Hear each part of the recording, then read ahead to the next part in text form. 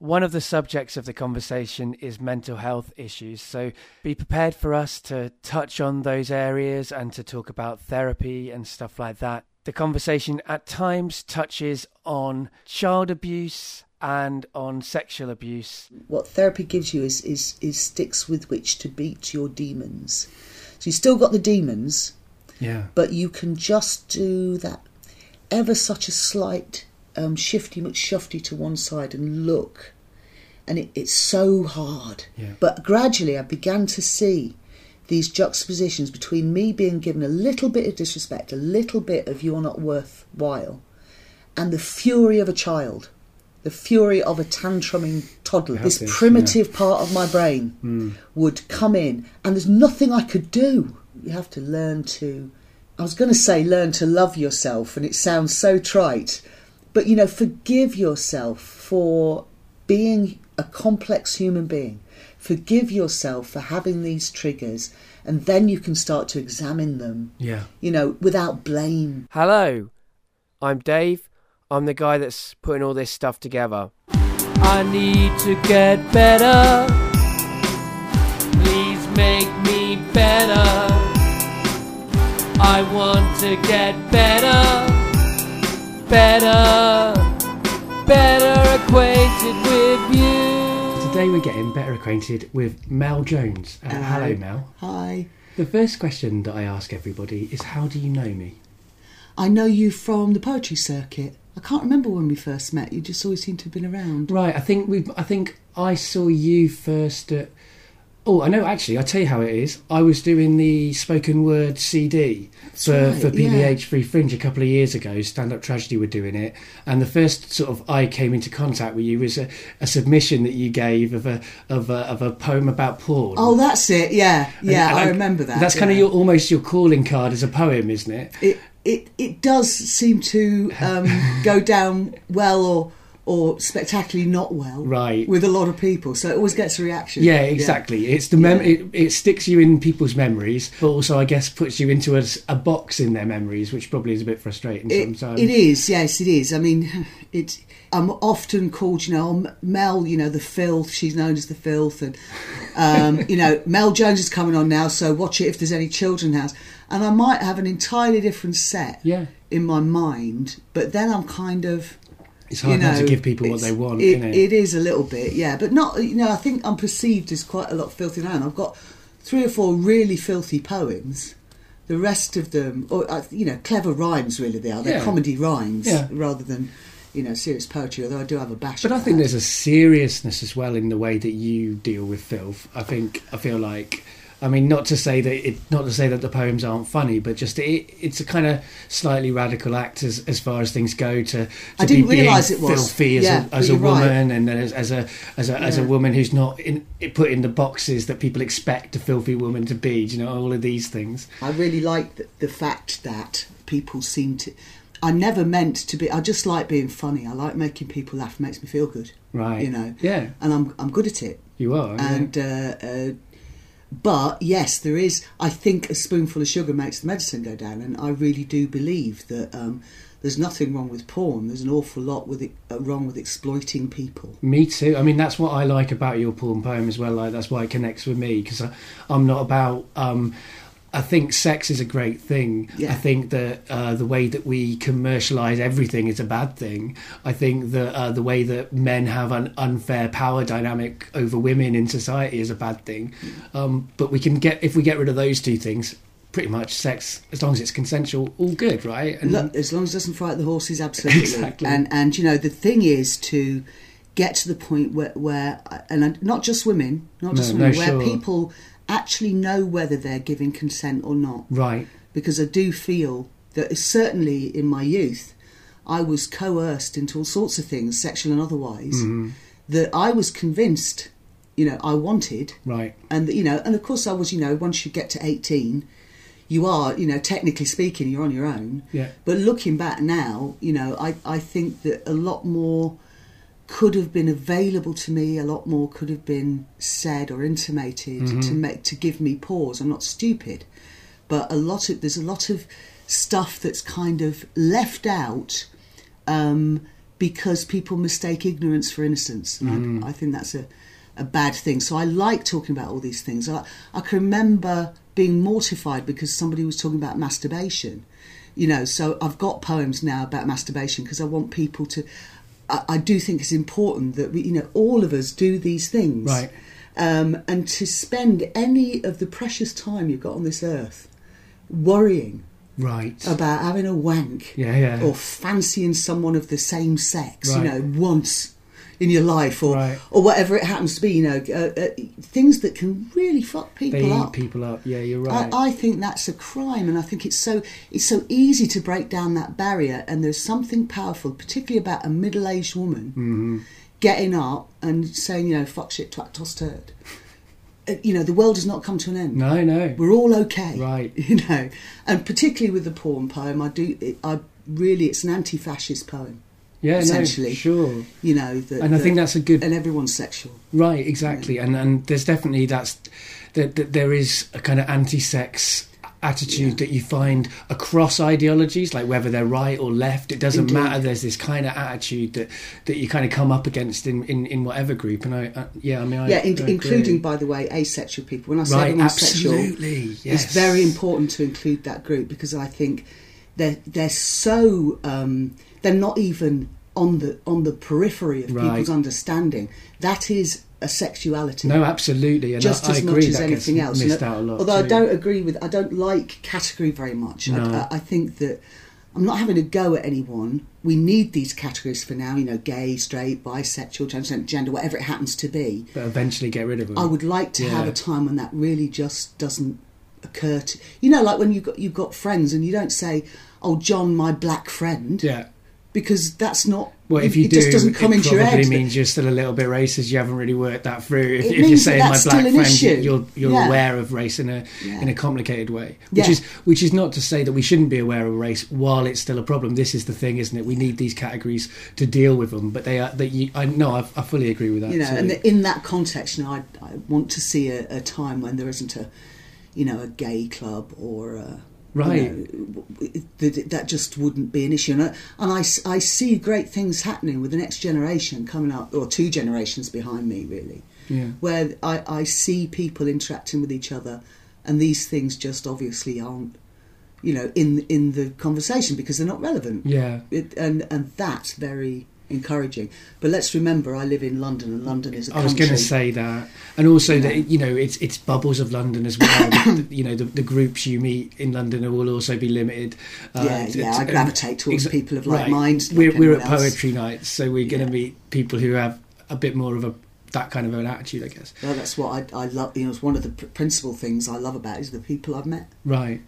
Not to a person. I mean, there are some more, shall we say, right-wing people. Yeah. But on the whole, I've met people that have, whilst being in the same ballpark as me, they've educated me, they've challenged me, they've made me think about attitudes that perhaps I didn't realise I was harbouring or hadn't dealt with, hadn't looked at again. Right. Because there are things when you're young, they're kind of ingrained, like we were talking about before this starts. It's, my mother said to me last year, she said, all those things, that you keep going about you don't like, you should go and try them again. And I have, and I find that now I do like parsley, I do like a whole range of foodstuffs that I've avoided for years because I didn't like them when I was a kid. Right. Because you've got this thing, I am like this. And I think in a wider context, there are things you don't realise you're still clinging to. Yeah. In terms of views about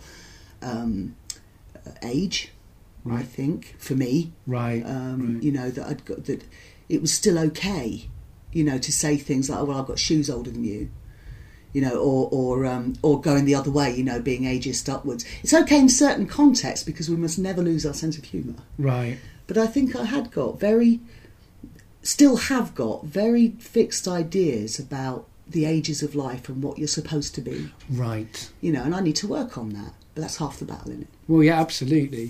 One of the things that resonates with me as well when we're talking about like being open about sex is that I feel like we're not, as a culture, or at least I have not been, and I still don't think we're there yet, taught about consent when we're growing up. I think that's really true. But I think that the other thing that we're not taught is to how to articulate our desires. So I feel like I've been thinking about this a lot recently, like that women are told that they're not supposed to have like asexuality at all. They're supposed to have sex, but they're not supposed to want sex.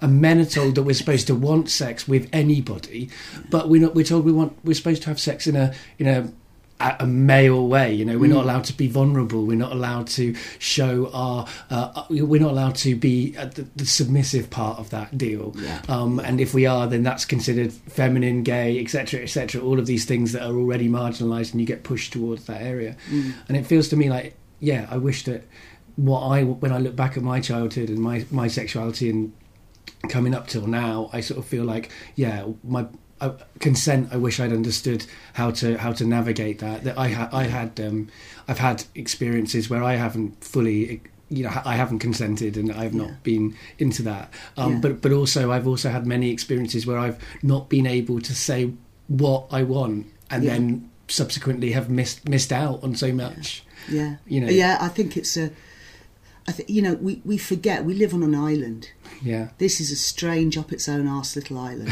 with a strange island culture, and we don't see it as strange. Because, there's that old thing in there about what's that thing where they said fog in the Channel, Europe cut off. It's this idea that Europe's cut off from Britain. Right. They're the ones that are isolated, right? Rather than us. This kind of, I still think there is this kind of residual, imperialist kind of, empire mentality. We don't an empire. See it in ourselves. We're an empire, but we haven't got an empire anymore. So my dad's friend calls us the last colony, and that's how, and I think if you look at how the media are behaving towards the working classes in this country and towards minority groups in this country, they're treating them like they treated people in the empire. Oh God, I think. Yes. But just the way that the rhetoric that the government, who are all bred to lead the empire, use is. Well, they still are, aren't they? Yeah. I mean, we're covering so many topics in one sort of paragraph, aren't we? Because we're talking about sexuality, we're talking about empire, we're talking about xenophobia, and the fact that in the last 10 years, I have seen the bigots start feeling safe, the fascists start feeling safe. The sort of things that are being aired on primetime TV, mainstream TV now, would have been absolutely out of the question 10 years ago. Right. I mean, a few years previous to that, in the 70s and stuff. It feels very like the 70s again. It seems like we're going all backwards. Of these things, right. And we're going backwards with other things to do with censorship in a wide range of areas, and I will not fucking be censored. I'm not. I mean, I'm the daughter of my father, and he weren't having any of that. Right. And I can feel him, in my veins, because he wasn't. I mean, I love swearing. I think that such things are delightful, and speak of a wide range of expression. They're great words for a start. All those cousin, fantastic. But he wasn't much of a swearer, but he absolutely got his point across. And he was a won't be told kind of a guy, and he was a young communist, and stuff like that. He's very politically aware. When I was a kid, he wouldn't have the ads on. I mean, he used to drive us nuts because he'd insist on switching over or putting the sound down or something when adverts were on. Now I understand why he was doing that, and he didn't want his kids exposed to all this nonsense, right? And now I understand. And look what we're doing. I don't think we should be advertising to kids at all. No, I mean that's that's something I changed my position on over the years. I mean, initially I was because I'm against censorship, I was like, you can't ban anything. But I think I have changed my position on that. I feel like you maybe can ban adverts to children because they're not old enough to spend any money yet. No, but pester power. Right. No, I'm with you. I've always felt like that. There are three kinds of censorship that are okay. There's self-censorship. Yeah, definitely. Censorship of outlet. Right. So I haven't got a problem with men looking at tits all day or women looking at what they want all day. I don't see why I should have to look at it if I don't want to look at it. That's the thing with like Page 3 and stuff like that. You want to go and do what you want to do with whatever you like.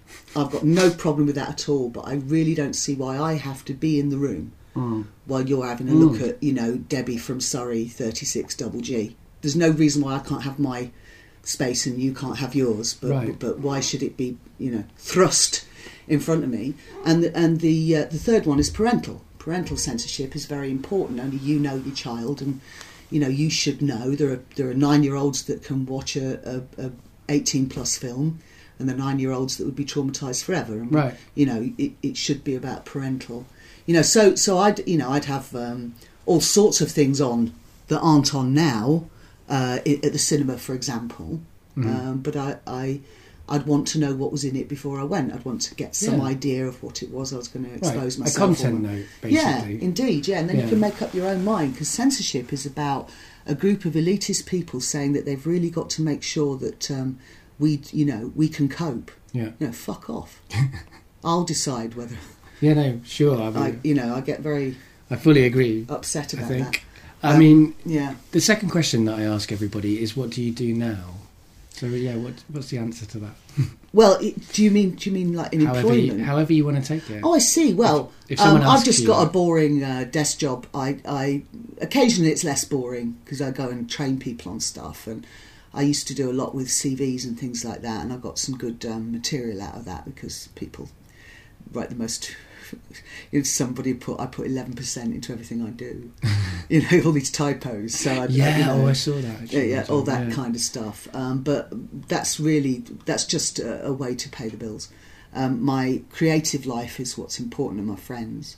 So, for example, before I ever did the poeting, I was a songwriter and did lots of songs. I used to write songs with my sister when we were growing up. So. Well, I say write songs, I used to make up songs. And then, just recently, a friend of mine said, well, they're not songs. Oh, what are you talking about? I said, well, they're not songs. Nobody's heard them, Meryl.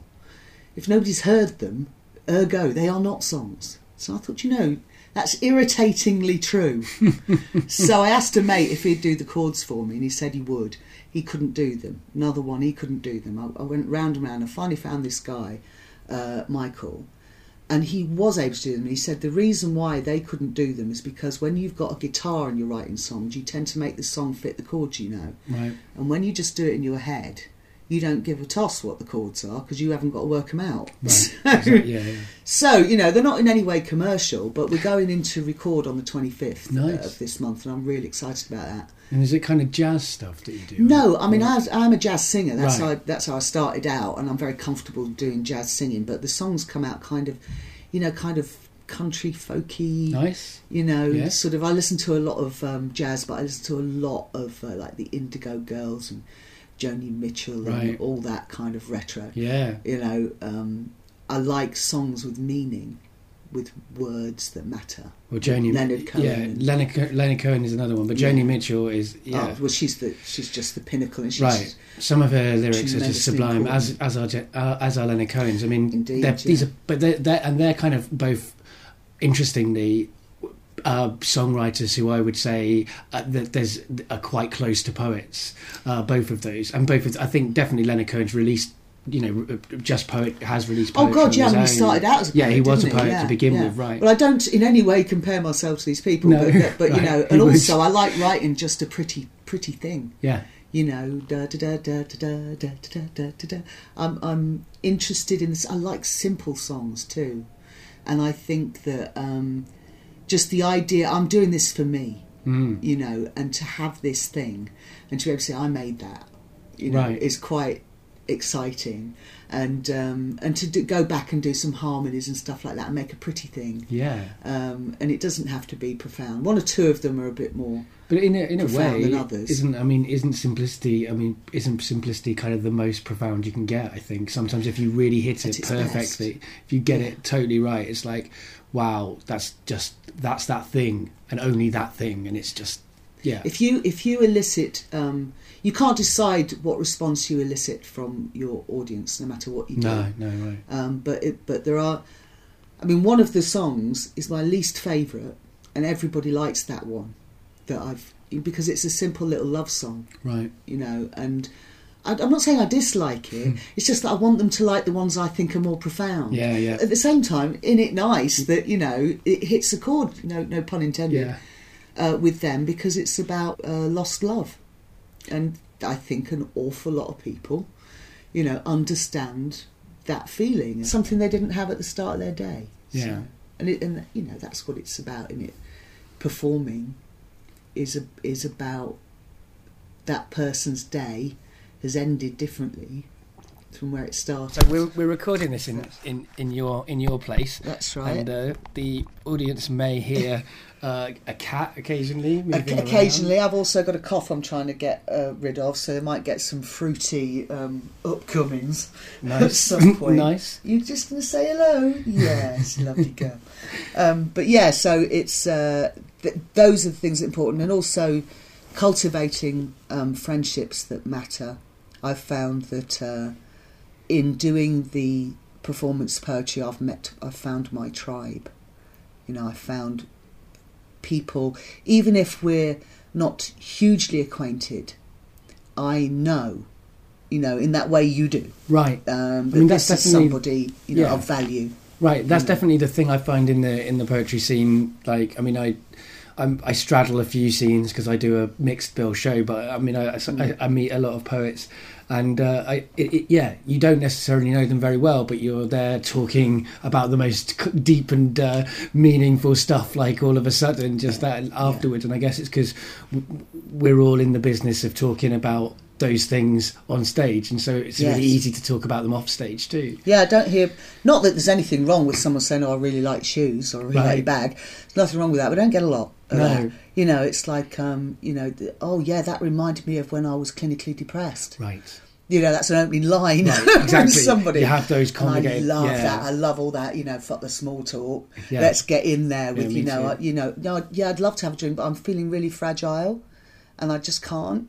Yeah. You get that from a poet, which is great. It's real humans talking to each other. If only more people, and some people are, of course, but I think if we were all like able to say that, I feel like that's the thing. It's like we all have sort of politely go along with things sometimes, and if we could just say, no, do you know what? It's nothing to do with you. It's just I feel fragile at this moment. You're right. They give me permission, right? And that's what I try and do in some of these poems. I give people permission to have these thoughts and to express these things, whereas otherwise under the skin and all you've got is eczema, right? Instead of saying, well, actually, I was brought up in a family where my role was this, where I was the little person that pleased everybody, right? But now I realise, I'm a dominatrix who likes bells and whips.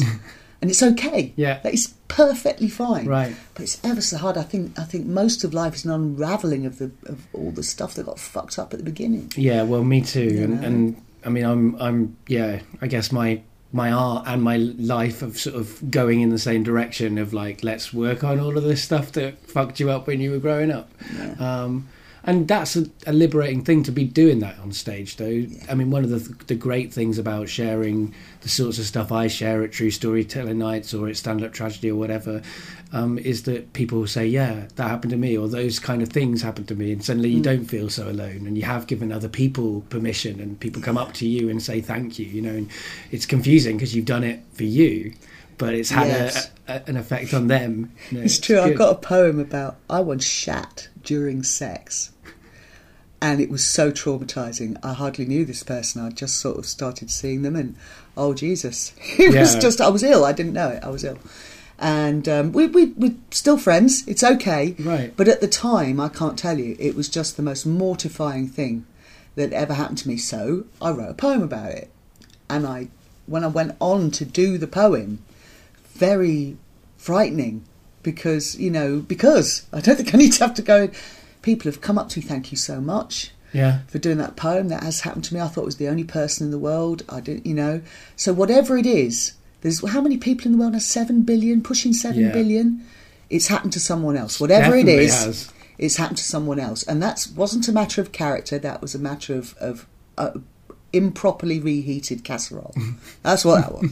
It's nothing to do with me as a person or me as Well, we're just animals, right? Indeed, we are. Happen to us. I wish we understood that a little bit more, because we're far too uppity, about our own importance. About, I mean, for me, that's at the bedrock of all religious belief. I'm too important to die. Well, no, I'm not. I'm about as unimportant as it gets. Right. you know, and you've got to live with that. That's there's an exultance in just the one go round. Right. You know, I can't remember who said it. Somebody profound said that death is what makes life an event, and I think that's a marvellous way of looking at, you know. So I can't remember who it was. Somebody dead good. Yeah, that's they found it. So, I mean, I guess what you might say about you, as far as I understand it, is that you came to poetry quite late in life. Is the kind of, that's the line that would be put out by the like quite late in life is a sentence. I don't really know what that even means. Well, I'm so glad you said that, because it pisses me off. What the fuck? What's that about? You know, it's like.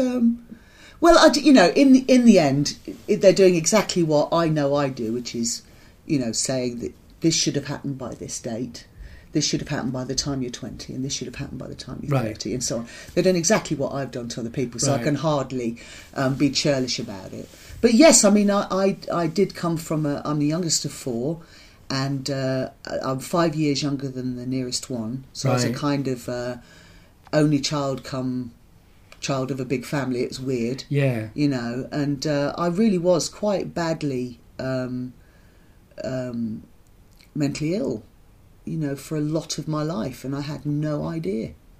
You know, I really didn't understand what a lot of things that other people, I realise now, understood, like, you know, just joy, self-esteem, understanding that you need help, that it's okay to ask for help, that you don't have to be alone, that you don't have to cope on your own. And I'm not blaming. I think my parents did an okay job. They did an all right job. I think it was the juxtaposition of my natural kind of melancholic disposition, coupled with three siblings who absolutely age appropriately treated me like shit. You know, and I was bullied at school. You know, I had calcium deficiency. My hair wouldn't grow. My nails were thin and see-through. I was... I had glasses, and I had to have a patch and all that. I mean, I'm surprised I didn't get beaten to death, you know, in the playground. So all these things, which nobody's fault, nobody maliciously did anything. But I grew up with a sense of being at the bottom of the heap, and that's entirely where I should be. You know, I had no goals, I had no plans. Not that I think that goals are necessarily anything very special, but, you know, I just knocked around for 40 years. Knocked around. And eventually, as life does, it just repeats the same things until you start realising that there are patterns emerging. So then I was very, very lucky. I went through a series of stuff, you know, all complicated. I ended up with 3 times a week therapy that I could afford, because it was somebody who was in their last year of their course, you know. So they qualified after the first year. And I was with Rosemary for 5 years. And I did 3 times, well, just under 5 years. Did 3 times a week for 5 years. And things started to change. That's amazing. Yeah. I mean, it's hard to get therapy that's affordable. Yeah. I did a course of cognitive behavioural therapy on the NHS with the hope that at the end of that I would be able to get onto talking therapy, which is the thing I feel I could do with the most, because I've got quite a lot of tactics to deal with being depressed and being anxious, but I haven't yet got to the roots of them.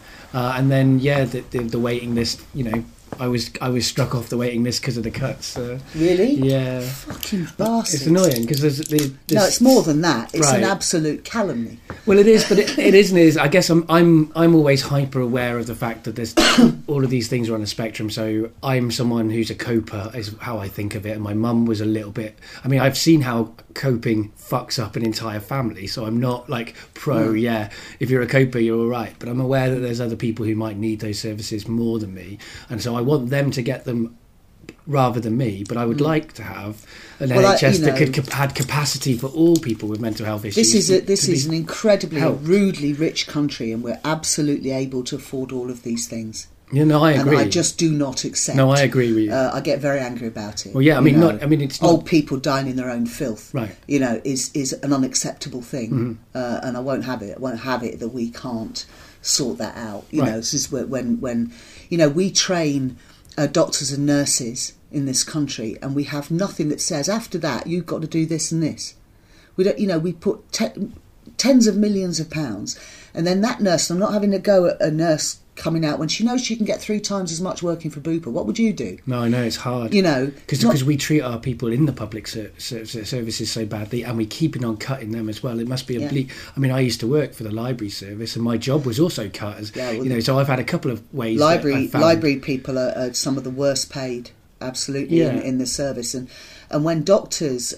nurses are particularly badly paid. They are. But, doctors, how much do we spend on training them? And then they're allowed to do all this... I'm not saying that they can't have a bit of private work, but really, they need to be putting something back into that service on a regular basis. I also think that doctors, like any other emergency service, should be available 24/7. And I see no reason why not. I don't see why there's an operating theatre, apart from maintenance, is ever closed.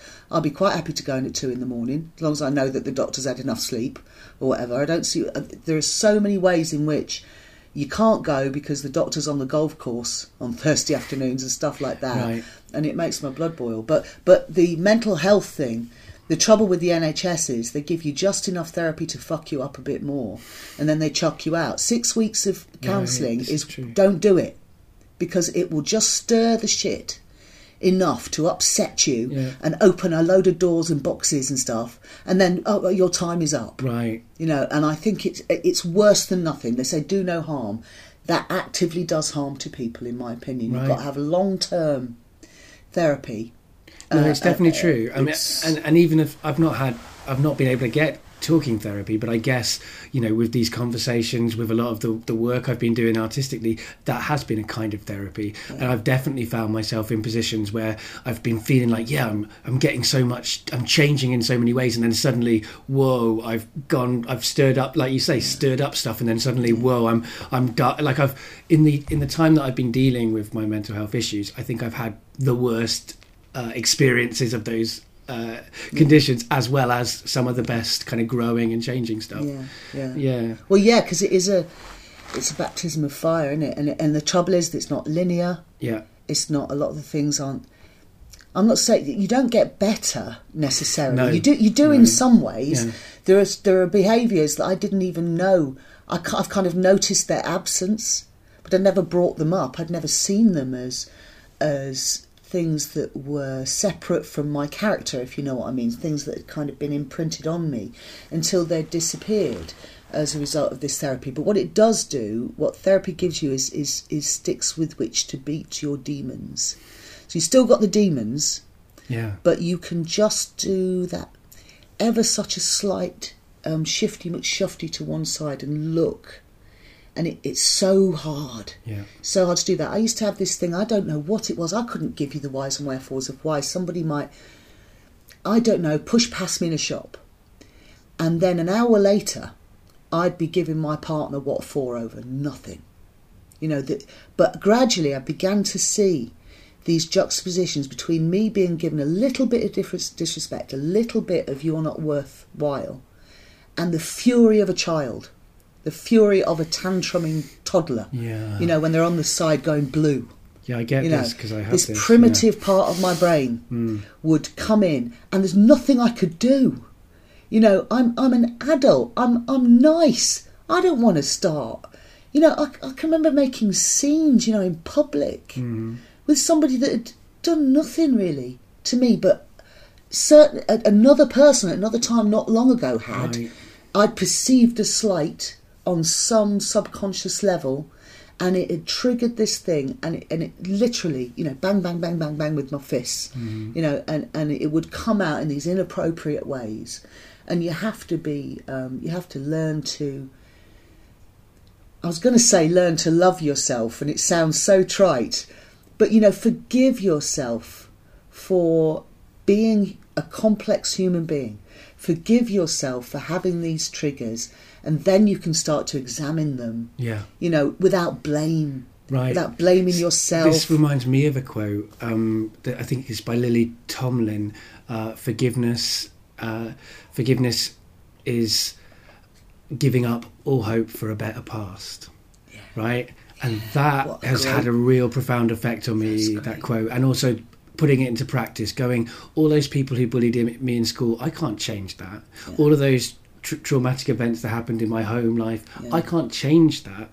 So getting angry about it, it's just trying to change something I can never ever change. If I can just accept that I can't make a better past, I can only make a better now. Yeah. And also how you perceive your past, because for most of us, it's a combination. You know, I mean, my parents never hit us. We were always warm, we were always clothed. You know, my father was an unreconstructed sort of 1950s male, and his version of love was to go out and get work and get money and bring things on the table. But I never remember, you know, he was absent emotionally. He wasn't a bad man, he was a wonderful man. And I respect him. The older I get, the more I understand. And you know that Oscar Wilde thing, we start out loving our parents and then we judge them and sometimes we forgive them. I forgive him, absolutely. I get it. Yeah. You know, and even though there are parts of me that still ache, you know, for that physical affection I never got from him. But he didn't know how to do it. And you know, I've got a thing, I'll show you, I know you can't see it on the camera, but I didn't know this existed. My dad died 4 years ago, well, just coming up 4 years ago. And I found out that in 1995, him and his sister and his two brothers did 10 CDs worth of family history. Wow. And it was all on tapes in the loft somewhere, and I went and got it down, and I got a mate to put them onto CD, and I've started listening to them. Wow. And it's telling me so much. That's an amazing resource to have. It's just incredible. It's so moving, you know. He was taken to his auntie and uncle in Wales, and his parents weren't sending the money. And he could hear these arguments going on in the background, and he'd gone from being top of the tree in the family he was to suddenly in a bed with 3 boys he didn't know right at the end, you know, and being, you know, they treated him well, but he wasn't their son. Can you imagine the kind of the events that happened in his youth? Right, that's a real part of understanding. Like, it's given me a lot more, even more compassion. You know, for the way he was. He was the way he was for a reason. Right, this is it with so I mean my issues, if you like, are to do with having a mum that didn't know how to show affection. And which is not to say she didn't try, but she has a, you know, if she hugs you, you don't feel like she's hugging you. You know, she's stiff and she gives you all of this anxiety because she's not comfortable in her own skin. She makes you. But I was lucky that I had a dad who was comfortable with hugging. So I have had these kind of twin different experiences that have kind of made me able to connect with both, thankfully. And it's but that's the thing, you see. I think that long-term therapy helps you make space to connect with the good things. You get overwhelmed with the bad things. You can't feel the good things. You can't remember them. You can't see them. Right. I'm not talking about recovered memory. No. I'm just talking about, you know, remembering things in a different priority, a different kind of... And seeing them as like one of the things that really helped me was having a conversation like this with my mum. And when I do these conversations, I'm always looking for commonalities between me and my person I'm talking to.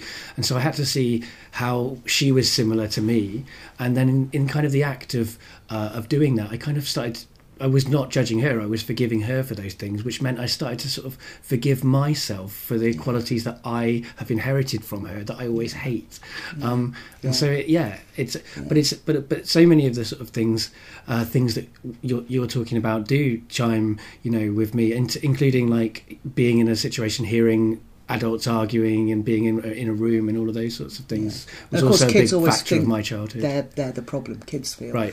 You know, I think there's a default thing that, you know, like in divorce. I mean, my parents never divorced. They were married 59 years, but there's always this idea that you are at fault in some way if there is disharmony. You know, and you know, again, you carry this with you. These are indelible things. Yeah.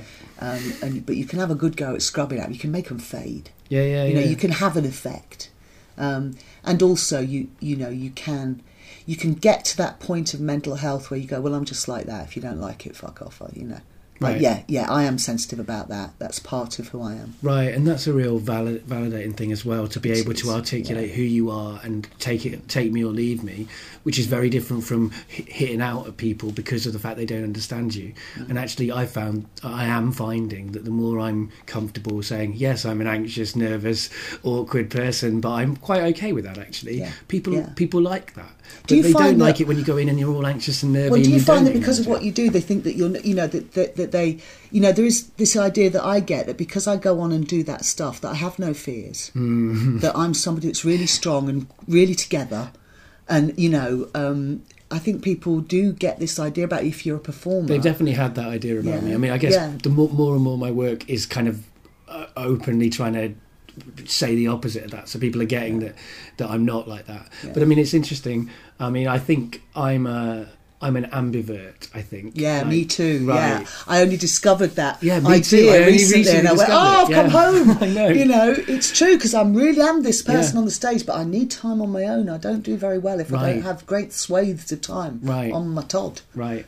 So I think there's quite a lot of us around in the arts, and and there's also introverts in the arts, and there's also extroverts in the arts, of course. But I mean, again, that's another phrase or idea that's helped me to sort of make some sense, because everybody always thinks that I'm confident, or have in the past. I've always felt that people feel I'm confident, and I've always felt not confident. That person, right, and then you come across as arrogant in a certain way as well, because you're so scared of revealing that you're not confident that you throw out a false confidence, and that and if you're a performer, you can be very effective at that. And also, people from highly dysfunctional families have to be chameleons in order to survive. Right, that's true. And it turned out, I didn't know till I was 30, my grandfather was a prolific child molester, dreadful. And we realised, that he had actually tried it on with me and my sister. We were both big gobby, we came from a different family from my cousins. Before, I would never have told anyone about this, but my cousins are okay. It's all come out now, and it's okay. Yeah, sure. Because there was a point at which it wasn't my secret. It's their secret. Mm-hmm. So I couldn't say anything about it, but I've realised now that, of course, I was abused, even though he didn't actually physically abuse me or my sister, because we sort of went, what are you doing? When we were about 8, he started on all the girls when they were about 8. Of course, he did abuse us. Because all the messages that you got, right? The body language, all the memories that I had were totally wiped out. Because what was, when this man was when my grandfather was teaching me to play chess, now a paedophile was grooming me. Right. Suddenly it changed everything. There's a hole through your through your life. But actually, that was one of the catalysts, I think. I said 30. I think I was about 33 when I found out about this, and then it was 7 years later I started the therapy. It sounds like a long time, but actually, in terms of getting your head sorted out, and it's really scary to do therapy. It's much easier not to. Yeah. And I had to kind of get to the point. I suppose you've started healing when you say, I need, I'm really fucked up here. Right. I think that is a very positive moment. Yeah, it's like when you say, I need to stop, I don't know, smoking, drinking, whatever it is. You are humble enough, I think, to see that you can't handle this alone. Right. But what I was going to say was that it's an ill wind, isn't it? And I think that had I not had that huge shock, and the whole family had a huge shock, we wouldn't have started talking in the way we did and have continued to do. Right. I wouldn't have gone into therapy. I wouldn't have done any of this. So I'm not saying, oh, hurrah, but it's strange the pathways that lead us to where we need to be. Right. No, sure. And I mean, as sounds like as well in your family that there was I had this, like, there's 6 years between me and my older brother, there's 6 years between me and my little sister, so there's that age group, like you said age appropriately. That's the problem. So sometimes you sort of you can't start talking because you're not even in the same generation exactly. No. And so it's a different world, isn't it? Right. And so but then you can sort of reconnect as adults if you're lucky. And then you can, and that's the thing, having other witnesses, having other people who can that's the thing. When we're in our childhood, we're kind of just alone in our own way we see it, and so unless you can find somebody else who also experienced it and say, oh yeah, I saw that too. So I'm sorry, I've got to tell you, my sister just recently we started this conversation and it was hilarious because I mentioned that when I first brought a boyfriend home, my dad, he was a performer, you know, and he'd come into the room with a bowl of water in his underpants and start doing his toenails, pinging all over and she went, he did that to me, he did that to me. And then we went through all the things, and he would do the most outrageous things, obviously to shoo the boys away. Right. This was his way, you know, of being jealous about his daughter's, you know, maidenhoods, right, as it were. But it was hilarious, and my sister's 8 years older than me, so it did take us a long time, right, to connect. But we're still finding out things, right, you know. And she's been my reliable witness, yeah, you know, for some of this stuff, which is very important. You know? Absolutely. I mean, me and my little sister, it's similar. I mean, it was like, I mean, I've worked with children at the under fives, and she kind of does that as well. And we've both been on child protection courses, and in both those courses we were like, you know, you get told what counts as emotional abuse, and we both had this experience of going, oh right, tick, tick, tick. Hang on, what's that? Yeah, exactly. Like, you know, and so when I told her that I'd had that experience, she was like, yeah, no, I had exactly the same experience, and that was such a validating moment. Even though I think emotional abuse is a more complicated area than physical abuse. I think that I don't think that the fact that we tick all the boxes mean that we should necessarily have been taken away from my mum growing up. I think that means my mum needed some help. Yeah, sure. I think taking away children is almost always the wrong thing. I mean, even with quite dreadful abuse, to rip a child away from their parent, there's something much more primitive going on, much better to deal with it. I mean, obviously, if they're in danger of death or whatever, right, yeah, you know, you don't want some 8-year-old being sexually abused by anyone at any point. Absolutely. But I think there are lots of areas where, you know, if you had a better childhood, as it were, whatever that is, you know, you'd go, oh God, you've got to take this child away, but it's a lot more complicated. Yeah, you've got to start with where the child's at as well. What's going to be best for them. Like it's all very well to have these kind of moral or kind of, you know, because things are disgusting, so we have a visceral reaction to the disgustingness of those things. But you have to look at the actual survivors and what they need, and so it's really complicated.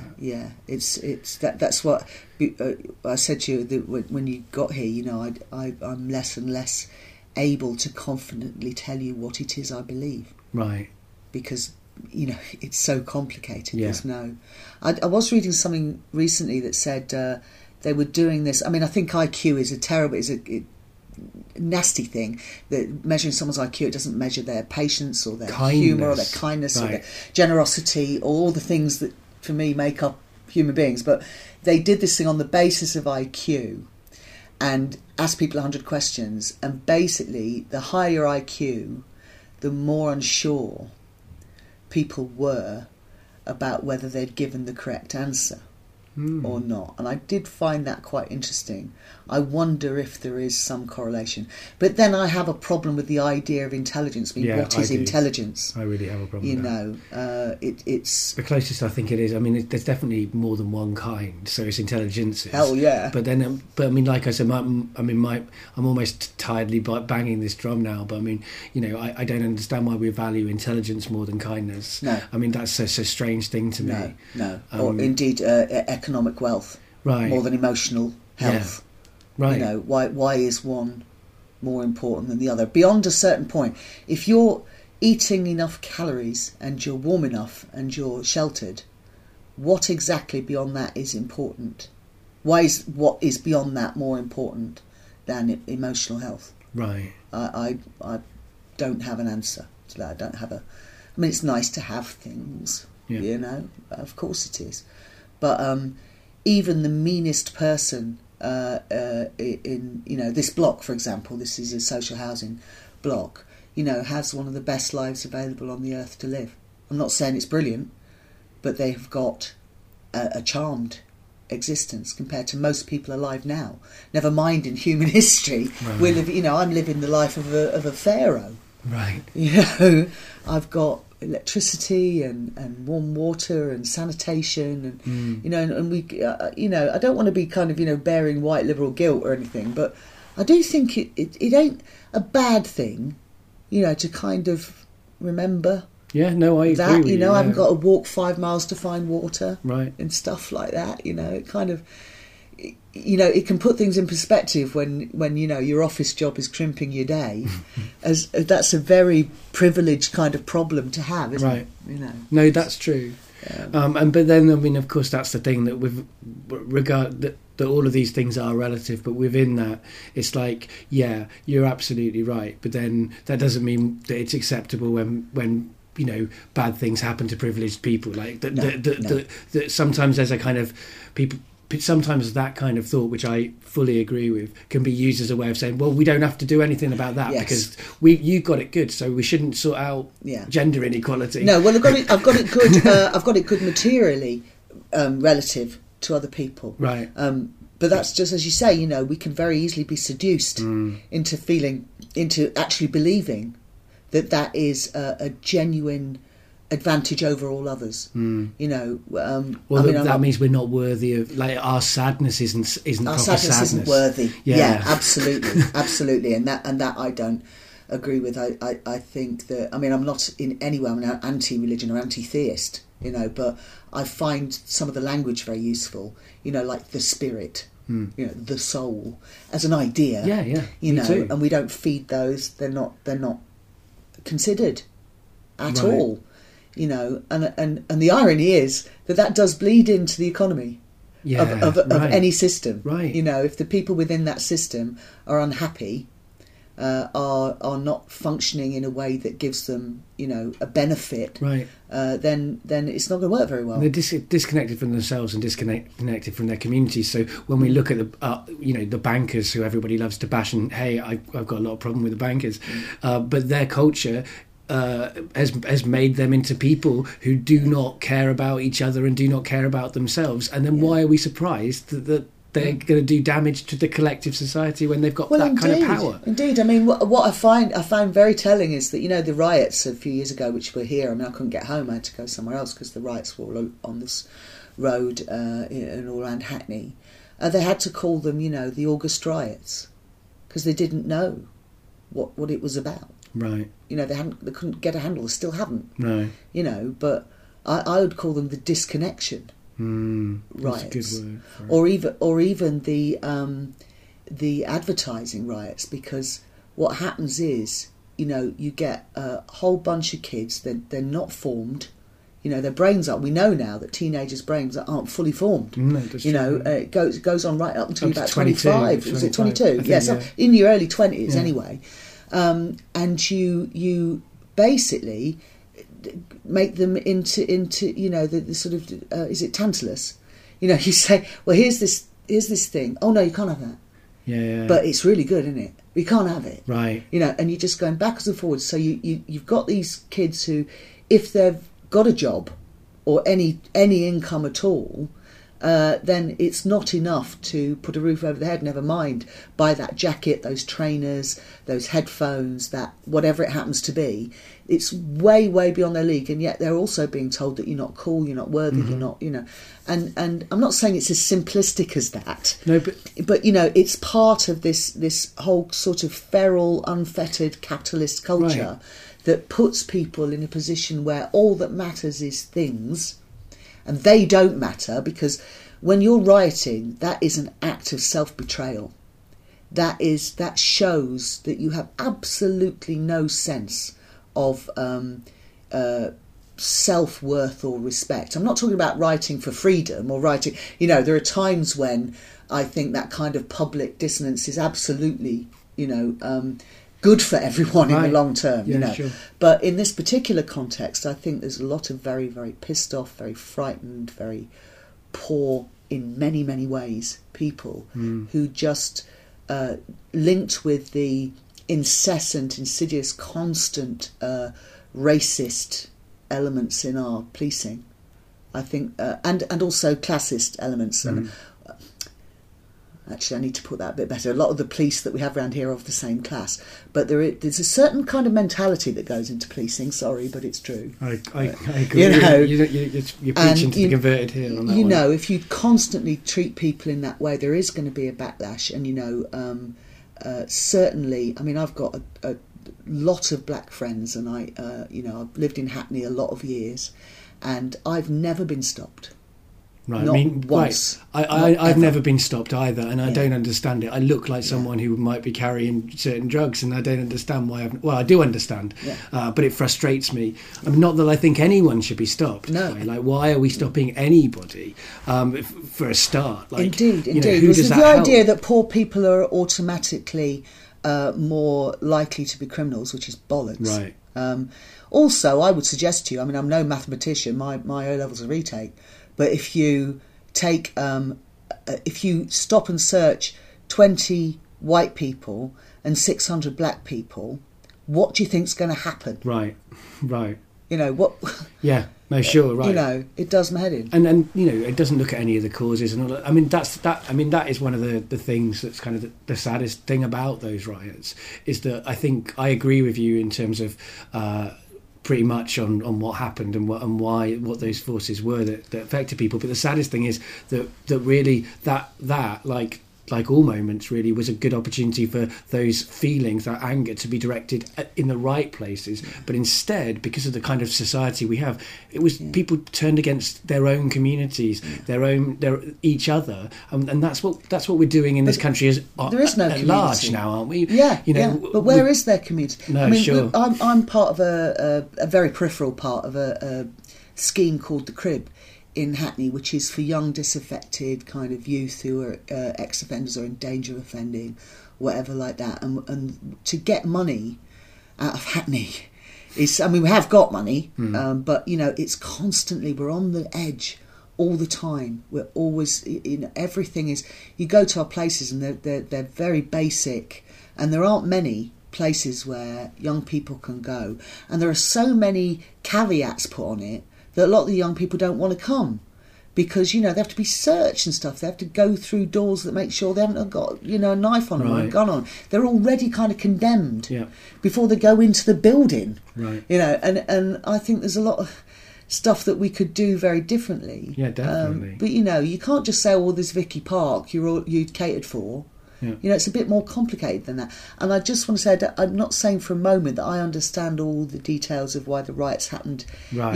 You would take psychologists and sociologists and all those sorts of, I mean, this is again what you're talking about. At the older you get, the less certain you can be of anything. It's so complex. There's so many reasons. You can find so many arguments. It's like with the recent terrible terrorist atrocities as well. They're so easy to say it's this or it's that or it's this or it's that, and of course it's not. It's a million things and so many things, and personal things and social things and all these things. Yeah, absolutely. You don't know what their upbringing, their background, all the rest of it. But not giving any truck at all to what happened. This is absolutely unconscionable in every conceivable way. But there are many terrorists in many guises, and many of them are monsters in suits, in very high positions of power. Yeah, and you can't, when September the 11th happened, John Pilger did, I'll get it wrong, but it's something like, he did an essay called something like The Inevitable Ring of the Unimaginable. I thought that was one of the most marvellous ideas to put into your head. He's not saying it was right, no. happened, but if you're going to bomb and pillage vast swathes of other people's countries for years and years and years, do you really think it's possible that nothing will ever happen on your soil, that they won't find a way? I'm not in any way, it was terrible. Lots of Muslims died in that. I want them all, they're all monsters. I want them all to stop. But I don't think that was any more monstrous than any other deaths from whatever going into a building in the pick a country, exactly, in great swathes of the East, for example, but not only, but they didn't. Those people there, they didn't have mobile phones. They didn't have Fox News there within 3 minutes. They perhaps didn't have more than 3 helicopters in the whole country to go and film it. And who'd want to see it anyway? because they're not as important. Right. Well, I mean, we've seen this recently in that we've had 12 people die in France, and again, with all of the stuff. I'm not condoning anything, etc., etc. But then, I think it's either the same day or the day after, 2,000 people were killed in Nigeria by Boko Haram, and that is also, but the one we talked about were these 12 people, rather than those 2,000 people. Well, indeed, it's because it's close by, and what can happen in Paris can happen in London. Yeah, and that's what brown people far away. Yeah, don't matter the same. Right. Which is why I have a problem with the whole idea of the nation state in the first fucking place. Yeah. Patriotism, the last refuge of the scoundrel. Although it's very strange in London that people have that view, because I think about London, we will both know many, many more people of Nigerian descent than we will know people of French descent. Not that I know some French people. Don't get me wrong. But it's. With this weirdly, we live in this global world, but yet we don't pay any attention to most of the globe. Yeah. It's bizarre. Well, yes, indeed. We live in a global world where it suits us. Yeah. We live in a global world where we can get someone to do something for 2p in one part of the globe, when they'll do it for £10 in another part of the globe. Right. Global in that sense. Right. When we come to global welfare, we're not global. No. When we come to any kind of social equality. Yeah, sure. We're in the dark ages. We're worse, actually. I don't mean to malign the dark ages. There was some great centuries back there. Where nobody really did anything very much to each other in comparison. I mean, the bloodiest centuries have been the last one, and this is the hilarious thing about the word civilization, isn't it? Well, I've never heard such bollocks in all my born days. Right. We have found ways to massively kill, maim, and otherwise, fuck up virtually everyone on the earth one day or another. I mean, you and I will live several years fewer because we live in London, because of what we're breathing in. But that don't go on the top of the news, does it? Right. Because they don't want you to panic about that. But it's true. No, you're right. It's absolutely true. But we decide what goes to the top of the news. And that's why I watch RT, I watch Al Jazeera. I try and watch, and I find a lot of news on the net. Yeah, me too. But you have got to be, there's an awful lot of conspiracy theorists and all the rest of it. You've got to find other ways to verify your sources. You can't trust any media. That's the problem. You can't trust the mainstream media, but you can't also trust the non-mainstream media. So we are in this kind of murky predicament of trying to work things out in that kind of way. But on a personal level, coming back from the big things to the small things. That's right. We've just sorted the world out now. Yeah, I mean, we've certainly covered it. So you've after this kind of 10 years or 7 years of therapy, 5 years, 5 years, just under. So at that point, I guess you I remember working about 40 or something at that point. Or? Yeah, I was 39 when I started it, and I was 44 when I finished it. Right. I'm 51 now. Cool. So I had a couple of years of consolidation. Yeah. Where things did get better. I had a couple of trips and falls, but the therapist was saying, you shouldn't have left, but I think they always say that. I think I was ready, and there were a couple of bits I suppose I could have worked on quicker if I'd stayed with her. But it's bloody hard work. It was up a hill, and I can remember that hill. Oh God, some days you just it was like carrying 100 weight on your back, just going up that hill because you didn't want to go, and be in such a painful place, but it needed to happen. But I started, as you said earlier in our conversation, being more honest. I didn't realise I was such a big liar. I'm not having a go at myself. Right. It was absolutely necessary from the space I was occupying. It was what you did. Yeah. I come from a family of liars, who had good reason to lie. I realised that there are lots of things I don't see, and the therapist, that was a big day when she said, well, maybe you were trained not to see certain things. I went to that place for 3 years before I realised when you go through the front door to the therapist, there were stairs going down as well. I'd never noticed. I mean, big things like that. I know it sounds like a funny thing, but I could give you a dozen examples of things that are so obvious that I haven't seen, and I still do it today. I just not so heavy on myself about it. But she said, you were trained to see the world in a certain way, to see this but to not see that, to clock the portent of this but not that. And there were good reasons why you conformed to that, and you had to survive. Right, survival strategies that we learn when we're younger are fine because they get us through, but then when we get older, we're still doing them and they're no longer working. You don't discard them, they work against you. Yeah. So that I started working through that, and then I had a kind of short-lived relationship with this guy, and I met him at something to do with work. That I was standing in for somebody else. I'd never have been there normally. And for some reason he liked me, and I hadn't been seeing anybody for a long time. And it was very exciting, and I met this guy, and he turned out to be like really rich and really like he went to Parliament a lot, and this big guy with this enormous life. And although we parted very soon on good terms, but it was obvious he wasn't very sound on his rail. Things like that. I just didn't, But it was a good kind of dipping your toe back into the world of sort of romance and relationships and that kind of thing. But whilst I was seeing him, and I think it was about sort of 3 or 4 months of seeing him, I was quite embarrassed. I realised how small my life was, compared to this person that had invitations and things coming out of every orifice, that he took life by the scruff of the neck. And I realised that actually that wasn't terrifying anymore. That I was kind of still living the life that I'd been up to living, and I was up to more than that now. So I started thinking, well, what would frighten me? And I did start looking at doing things like jumping out of a plane, parachuting and stuff. Right. But that really did turn my bowels to water. And then I was listening to Radio 4 one night, and they had a poetry slam on. I'd never heard of anything like that.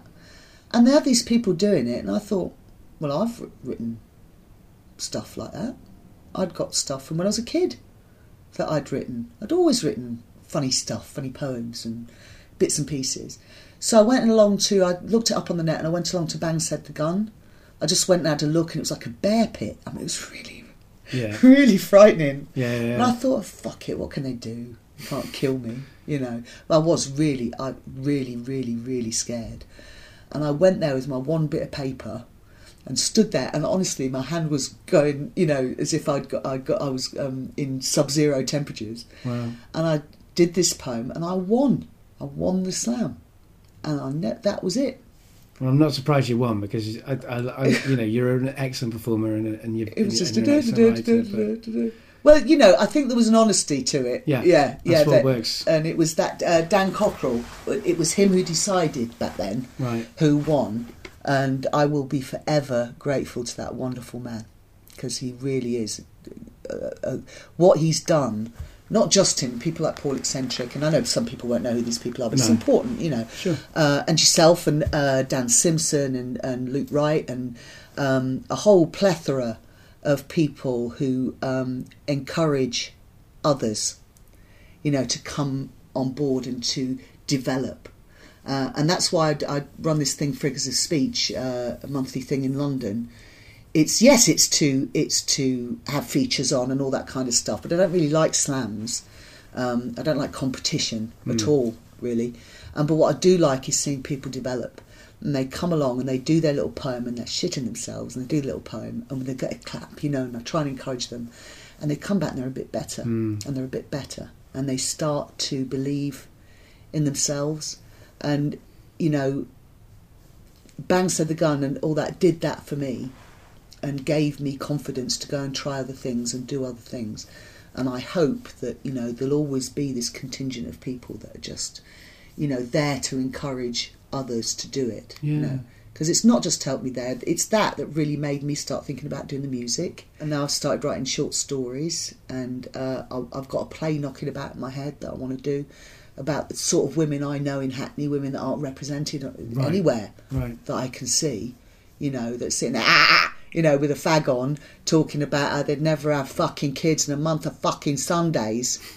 She'd think I'm a twat. I know lots of lower working class women who have got very definite views about an awful lot of things that have got nothing to do with the perceived idea of what a woman is. Right. What the feminine is. Right. And I like challenging that. idea. But all that came from that one night, really, and being given, like they take kids on holiday, and it was all in the Daily Mail. Oh, we're planning to take these kids on holiday, terrible thing. But, I read a thing by a social worker who took some of these boys that had done all sorts of things wrong, and the kid caught a fish, and everyone gave him a round of applause, and he was just in a wet heap on the floor because nobody had ever praised him for anything, ever, once. He'd never felt a sense of achievement in his entire born days. And that's what those things can do, and that's what I think, among other creative outlets, the poetry scene can do. It can give people a sense of achievement and worth and possibility, that just wasn't available. Yeah, I mean, it's something that I think is really valuable about any kind of thing where people stand up on a stage and everybody has to listen to them, because if they're from a group that is unlistened to, then it means that has a dual effect, which is brilliant. It means that somebody who hasn't been listened to is listened to, and it means that people who haven't heard that voice hear that voice, and so it has a positive effect for audiences and for the person performing it. So I mean, I think that's one of the things that makes me involved in true storytelling and stuff like that. It's one of the things I get out of that work. I like the true storytelling. I think that's of great value. It's kind of social history, right? It's kind of, it's a psychological journey. Yeah, it's all those things. Yeah, I mean, a Spark London night, I always say it feels like it feels kind of almost like Alcoholics Anonymous, but not everybody's an alcoholic. So it's like we're all just being like admitting we're human. Like it's like Humans Anonymous. Like and everyone sort of afterwards goes up and talks to each other. True. My name is Mel Jones, and I am a poser. I am an unmitigated, fragile, broken thing. Right. And that's okay. Right. Exactly. Yeah. That's okay. It's such that's one of the. Yeah. That's like a little. Yeah. If I have a mantra, that's the one I'm trying to use. Yeah. I've got a nephew who's melancholic too, and I sit there going, "Have you killed anyone?" He's going, "Well, no." So have you maimed anyone? Have you hit anyone? Have you stolen from anyone? And he's going, "Well, no." What then? Why are you such a worthless piece of shit then? You said these are all the major things that everybody else would condemn you for. You've not done any of them. Right. So what, why are you... This is just... Because there is, at the centre of, I believe, of many forms of depression is an intense narcissism. You got to admit that as well. That, sure. You are that important. No, well, you're not. I mean, that's one of the things that therapy gives you, an understanding of the fact that you're pretty basically you're ordinary. Yeah. You're not. It's not special. It's a weird. It's like a kind of balance, isn't it, between seeing yourself as valid and as mattering, but not seeing yourself as the most important thing that there is. Yeah. It's that balance. Yeah. I mean, that's what we're all. I think that's what all human beings are like struggling to do, whether they've got officially got mental health issues or not. We're trying to make sense of the fact that we're meaningless and we're meaningful. We're both at the same time. Yeah, I mean, now I don't even notice who else is on the platform and the tube. Where, before the therapy, all of my brain was taken up with what they thought of me. Right. Yeah. All of it. Yeah, there was no room for my version of me. Right. And that's what therapy gives you. It gives you these open spaces that were just, locked tight with all this shit. Yeah. That you just couldn't wade through. You're too busy wading through the shit to see the shoreline. Yeah. For sure. So but anyway. Yeah, I mean, I feel like I've had a bit of a therapy session myself. Absolutely. That's been brilliant. Yeah, it's been a real pleasure getting better acquainted with you. The last question that I ask my guests is, do you have anything to plug? Oh, well, Figures of Speech is the second Wednesday of every month. It's free. We're at the top of the Spread Eagle pub in Camden, opposite the Green Note. The Spread Eagle is a brilliant combination with Figures of Speech. Absolutely. And there's a big neon sign in the room that says "Hello, Gorgeous." Was it even better? And it's just a nice little space. We pass the hat round for the features, and it's very sort of laid back, and you can do what you want. If you want a bit longer, just tell us. Come and do 2 or 3 poems or a song or whatever you want to do. Yeah. And it's really nice to do, And I suppose, in the fullness of time, I'll be plugging my album. Yeah. With guitars and everything. Yeah. Yeah, but it doesn't exist yet. And how can people find you? Oh, just on Facebook, because I know I did have a website. Someone half made a website for me, and I gave it out thinking that I could get it all together. And I'm about as much use as a chocolate teapot. I've got no idea. Whatever works. Basically, Facebook and email. poetrymel@hotmail.co.uk. And Facebook, I'm Mel Jones. So you'd have to find a poetry friend of yours, and I would probably be on their list, because Mel Jones is hard to find otherwise. The Mel Jones that's friends with loads of poets. Yeah, that's the one. Yeah. It's although there is another Mel Jones poet, but she's also into wine. So if it's somebody who's Mel Jones, a poet, and part of the wine club or something, it ain't me. I feel like people, if they find you, they'll know they found you. I hope. I hope so. I feel like one of the things that I think is great about you is you are a very unique, we're all unique, right? It's absurd to say anyone's unique, but you're refreshing, and I feel like people will feel refreshed when they find you. Well, thank you. I hope that's true. I hope that's true. Yes, you are also all those things. Let's have a mutual love. But it is very, very flattering to have someone to come and actually, ask me what's going on, because it's like, it gives you the illusion that you matter, doesn't it? Well, you do and you don't, like all of us, I guess. Absolutely. The last thing I ask my guests to do is to say goodbye to the audience. Well, hello everybody. Thank you for listening to us witter on. And propose our half-baked ideas about how the world and the psyche works. Yeah. Thank you very much. Bye, everybody. Bye. The next Friggers of Speech is on the 8th of April in 2 weeks' time. So if you're in London or you're passing through London, you should absolutely check it out.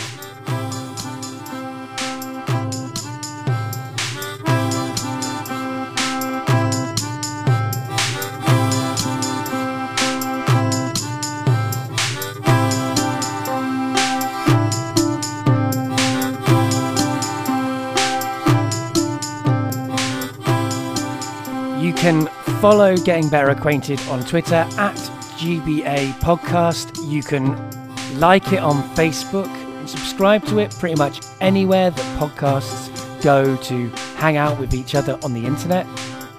Or you can find it on the website www.gettingbetteracquainted.co.uk.